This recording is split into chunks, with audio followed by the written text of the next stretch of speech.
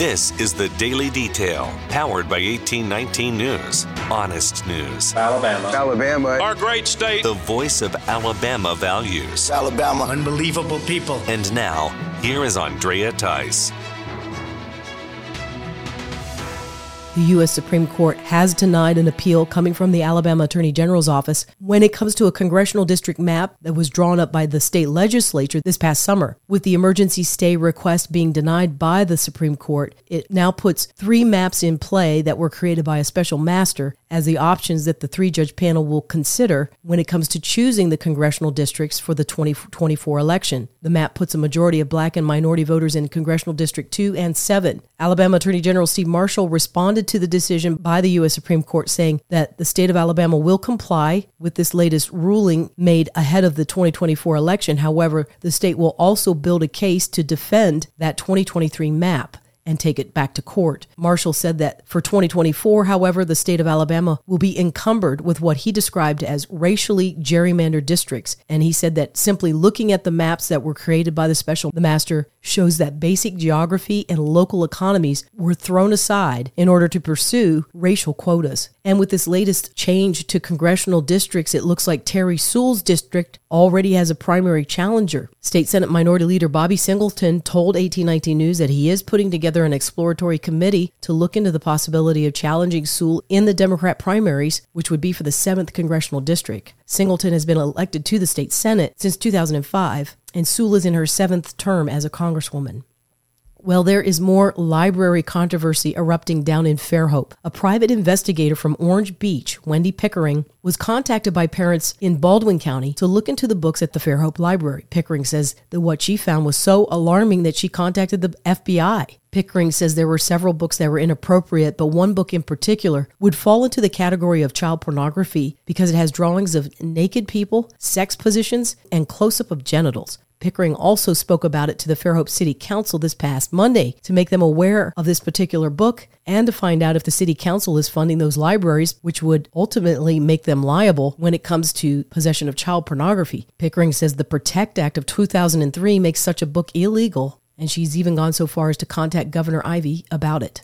A man who is charged with killing his daughter in Lee County over 10 years ago was in court this week to seek bond once again. The attorney for Lamar Vickerstaff requested a bond of $250,000 along with an ankle monitor. The judge has yet to rule in this request. Lamar Vickerstaff has been behind bars since his arrest this past January after the cold case of baby Jane Doe found in Opelika was reopened with the use of DNA. Vickerstaff is now charged with beating and killing the 4-year-old Amori Wiggins and leaving her body behind a mobile home. Her body was discovered in 2012.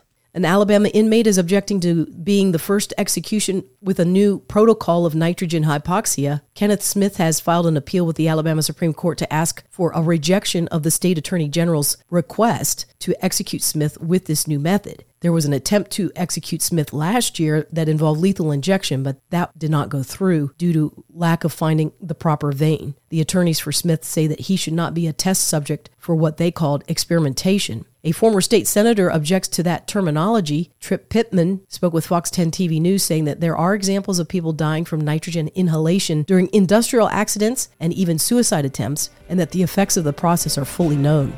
For more in-depth stories affecting the state of Alabama, go to 1819news.com.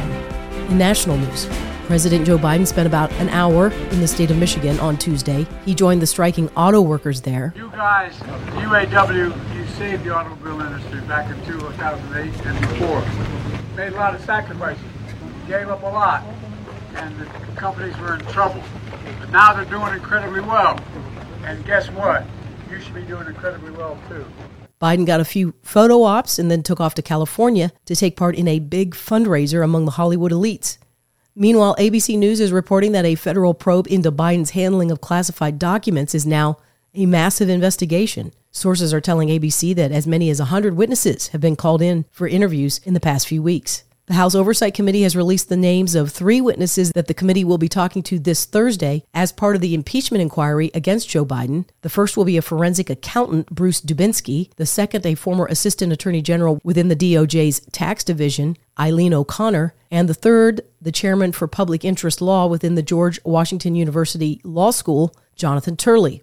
There are 9 members within the Biden family that House Oversight Committee Chairman James Comer says were recipients of $10 million from foreign nationals and foreign companies. Hunter Biden has filed a lawsuit against Rudy Giuliani for accessing the laptop from hell. Hunter's lawsuit claims that Giuliani totally annihilated the plaintiff's digital privacy and was even involved in hacking or tampering with the content. Hunter filed that lawsuit in a Los Angeles federal court.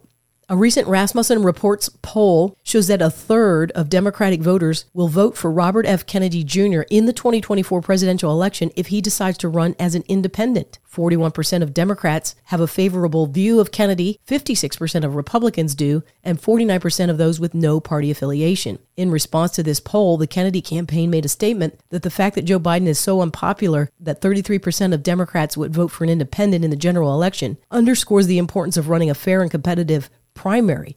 As far as we know, Kennedy has yet to receive his requested Secret Service protection as he campaigns across the country. Kennedy's father and uncle, Robert and John Kennedy, were both killed by assassination.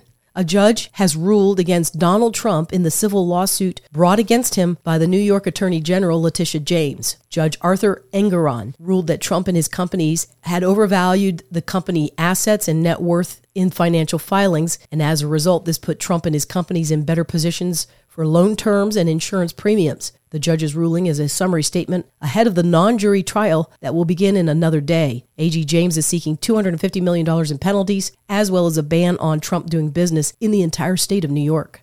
JP Morgan Chase has agreed to settle out of court in a lawsuit filed against the financial institution by the U.S. Virgin Islands. JP Morgan will pay $75 million in this settlement. The lawsuit is in regards to the bank benefiting financially by holding accounts for Jeffrey Epstein, even while Epstein was involved in sex trafficking of minor females. JP Morgan has also agreed to implement meaningful anti-trafficking measures.